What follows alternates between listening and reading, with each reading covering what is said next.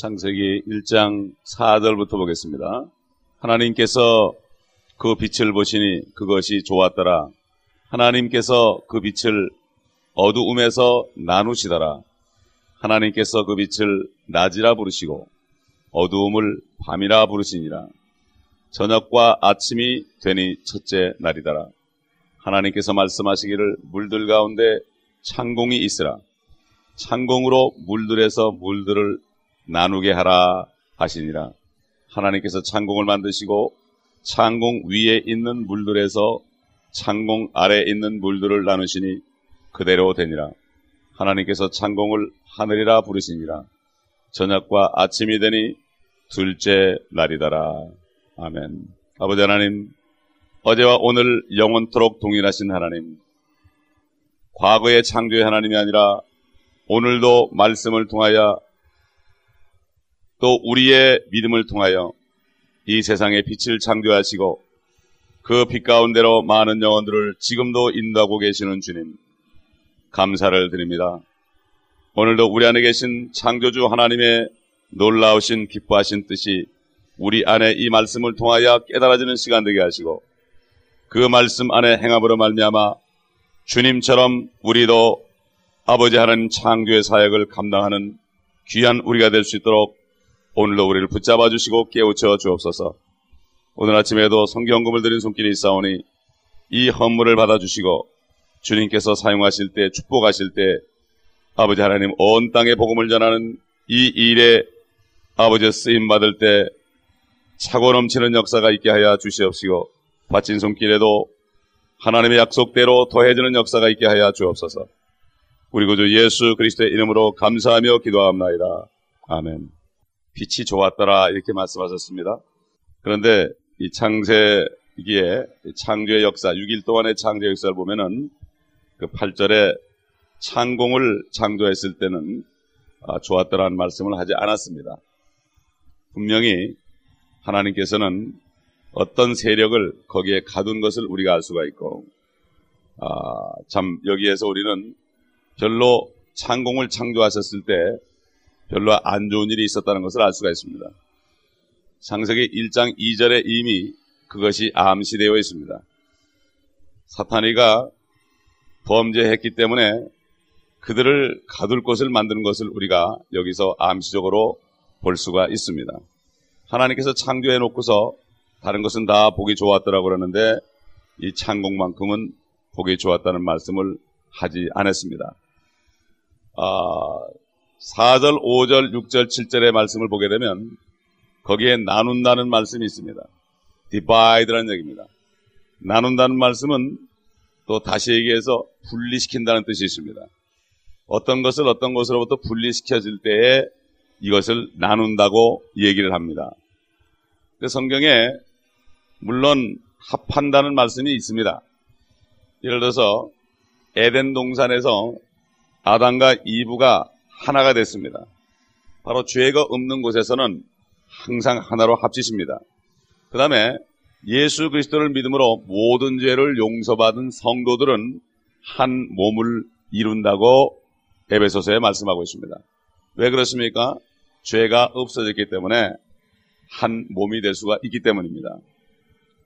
그렇기 때문에 이렇게 죄가 없는 곳에 하나가 되게 하는 하나님의 역사가 있지만 죄가 세상에 들어온 이후에 그때부터의 인류의 역사는 하나님께서 악한 자를 또 선한 자를 상호 분리시키는 그러한 작업을 지금까지도 하고 계시다가 결국 마지막에 가서는 천국과 지옥으로 나눠지게 되는 것입니다.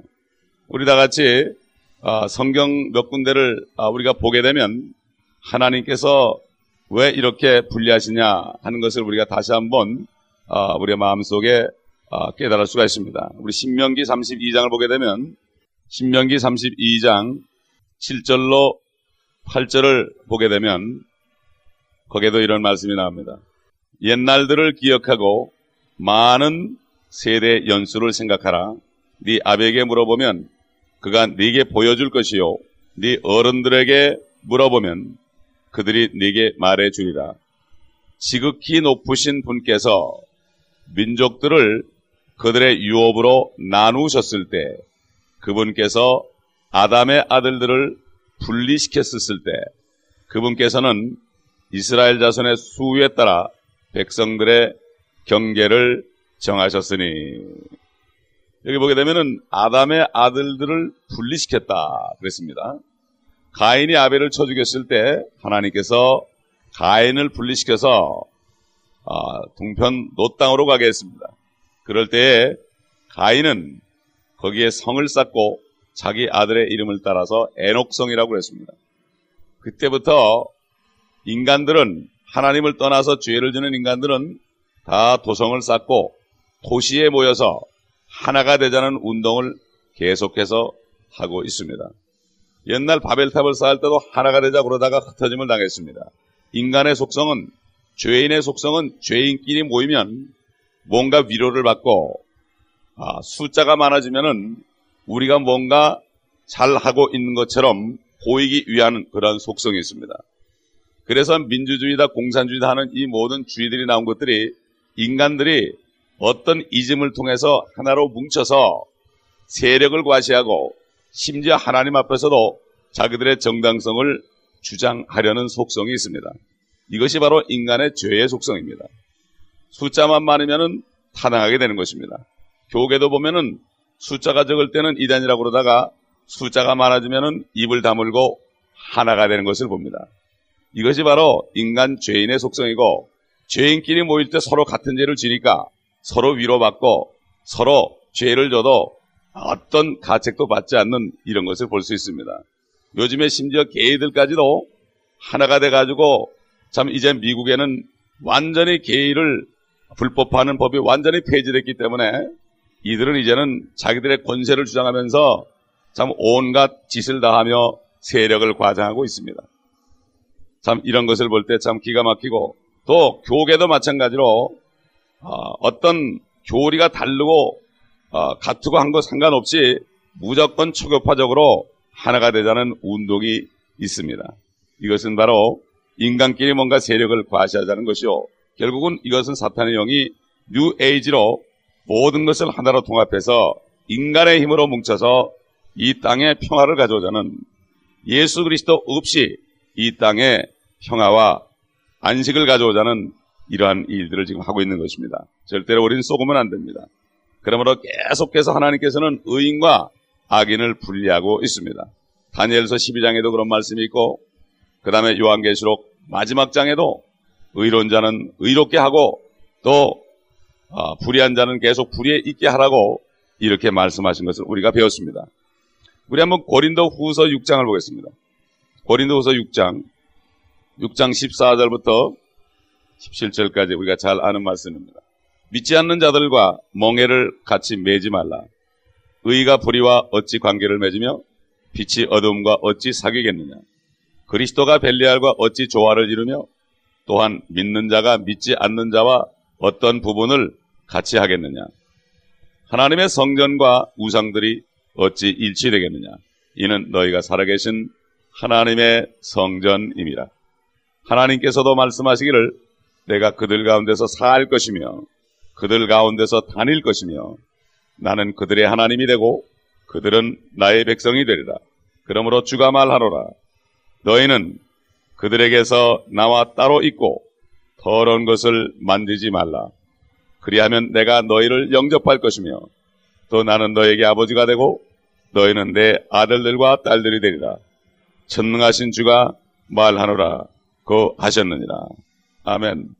바로 교회가 깨끗해지는 것을 말합니다. 주일마다 다들 예배를 드리는데 하나님의 자녀들과 사탄의 자녀들이 함께 예배드린 것을 하나님은 받을 수가 없습니다. 17절에 주가 말하노라. 그들에게서 나와 따로 있고 그랬습니다. 더러운 것을 만지지 말라. 그리하면 내가 너희를 영접할 것이며. 예배라는 것은 주님이 오셔가지고 우리를 영접하는 그러한 엄청나게 축복된 시간입니다. 우리가 비록 신부로 택정은 됐지만 아직까지 주님과 혼인을 하지 못했는데 예배 드릴 때 그 맛을 보는 시간입니다. 주님을 만나는 시간입니다. 주님의 품에 안기는 시간입니다. 그렇기 때문에 교회라는 것은 성령으로 거듭나고 항상 깨끗하고 회개한 자들이 모여서 주일날 예배를 드릴 때 주의 임재가 있는 것입니다. 마찬가지로 우리 혼자 개인도 내가 죄 가운데 있으면, 어둠 가운데 있으면 주님과 교제를 못한다고 그랬습니다. 요한일서 1장에 보면은 너희가 빛 가운데 거하면 서로 교제가 있고 주님과 교제하고, 그럴 때에 예수의 피가 모든 죄에서 우리를 깨끗하게 하고 모든 불의로부터 깨끗하게 한다고 그랬습니다. 하나님의 교회는 우리 스스로도 교회지만 또 모일 때, 두세 사람이 모일 때 주님이 임재하시는 이 축복을 맛보는 엄청나게 축복된 주의 몸입니다. 사람만 많이 와서 예배드리면 기분은 좋지만 주님의 임재하고는 상관이 없습니다. 많은 악기들과 아주 노래 잘하는 사람들을 초청해서 은혜롭게 찬송할 수 있지만 우리의 감정을 기쁘게 하고 또 우리의 마음을 잠시 동안 즐겁게 할 수 있을지 몰라도 주님의 임재 가운데 주님의 영광은 볼 수가 없습니다. 그렇기 때문에 이것이 없기 때문에 요즘에 주님의 임재보다도 보이는 형식적인 여러 가지 치장과 여러 가지 멋있는 음악과 오케스트라와 유명한 인사들을 초청해서 분위기를 돋굴 때에 사람들이 거기서 은혜를 받았다 그러는데 이것은 잘못된 생각입니다. 주님을 만남이 없으면 그 예배는 실패인 것입니다. 우리 한번 마태복음 13장을 다시 보겠습니다. 마태복음 13장 40절, 41절 바로 독보리 비유입니다. 옛날 성경에는 가라지로 되어 있지만 이게 독보리입니다. 보리와 독보리는 구분하기 힘들죠. 40절, 41절 보면 그러므로 독보리를 거두어서 불에 태웠듯이 이 세상의 끝에도 그렇게 되리라. 인자가 그의 천사들을 앞서 보낼 것이라.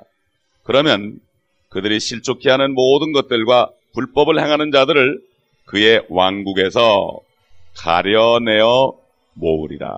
이것도 가려내어서 분리시킨다는 얘기죠. 분리시킨 다음에 42절 보니까 그리하여 그들을 불타는 큰 용광로 속으로 던지리니 거기서 울며 이를 갈고 있으리라. 그때 의인들은 자기 아버지의 왕국에서 해처럼 빛나리라. 들을 게 있는 자는 들을지어다. 항상 주님께서 하시는 건 똑같은 일입니다. 그래서 우리는 주님께서는 나누시는 분이다. 이 인간들은 통합하고 있습니다, 지금. 인간들도 통합하고 교회까지도 통합하고 있습니다. 캐토릭이고 모슬렘이고 다 통합하고 있습니다. 이게 바로 인간 죄인의 속성이라고 그랬습니다. 5절에 보니까 하나님께서 그 빛을 낮이라 부르시고 어두움을 밤이라 부르시니라. 저녁과 아침이 되니 첫째 날이더라 그랬습니다. 여기 낮이라는 단어가 우리 한국말로 보면은 고딕체로 되어 있죠. 킹제임스 한글 킹제임스 보면 고딕체로 되어 있습니다. 밤도 고딕체로 되어 있습니다. 그리고 영어에도 보면은 day하고 night이 되어 있는데 day도 대문자로 되어 있습니다. 대문자. 이것은 하루가 물론 주님께서 하루에 창조하셨지만은 이 속에는 무엇인가 24시간 그 기간을 뜻할 뿐만 아니라 하나님의 시간인 하루인 천년을 가르친다는 그런 암시적인 표현이 여기 들어있는 것을 우리가 알 수 있습니다. 하나님의 모든 체계는 7체계이기 때문에 7 완전한 숫자이기 때문에 인류 역사 6천년이 끝나게 되면은 7천년째 밀레니엄에는 하나님이 완전히 의인들만이 사는 의가 거하는 새 하늘과 새 땅을 만드신다고 주님께서 말씀하셨습니다.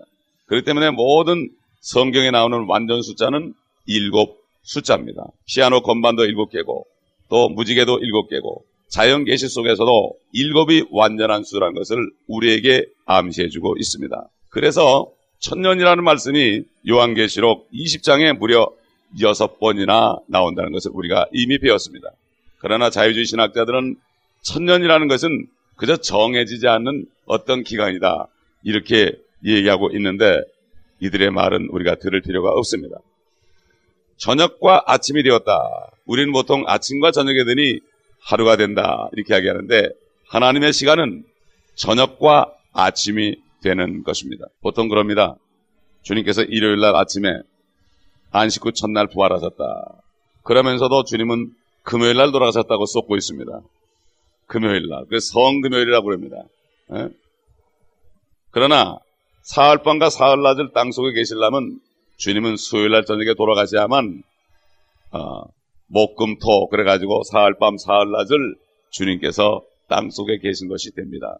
그래서 청교도들은 수요일마다 기도회를 하고 있는 것이고 우리 한국 교회들까지도 수요 예배가 있는 것입니다.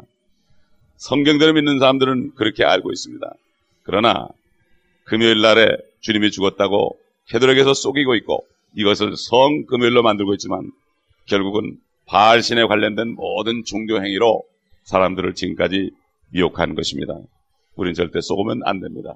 분명히 사흘밤 사흘낮을 땅속에 있는다 그러는데 금요일 날 돌아가셔가지고 어떻게 금토 이틀밖에 안 되는데 이틀 만에 주님이 부활하십니까? 분명히 사흘 만에 부활하시다고 그랬습니다. 그렇기 때문에 저녁과 아침이 되는 것은 바로 수요일날 저녁부터 따지게 되면은 분명히 사흘밤과 사흘낮을 주님이 그 안에 계셨다는 것을 우리가 알 수가 있습니다. 우리는 오늘 이 말씀을 통해서 우리가 하나님께서 나누시는 분이라는 것을 알아야 됩니다. 우리 조금 더 하다 보면 6절 7절 보겠습니다. 하나님께서 말씀하시기를 물들 가운데 창공이 있으라. 창공으로 물들에서 물들을 나누게 하라 하시니라.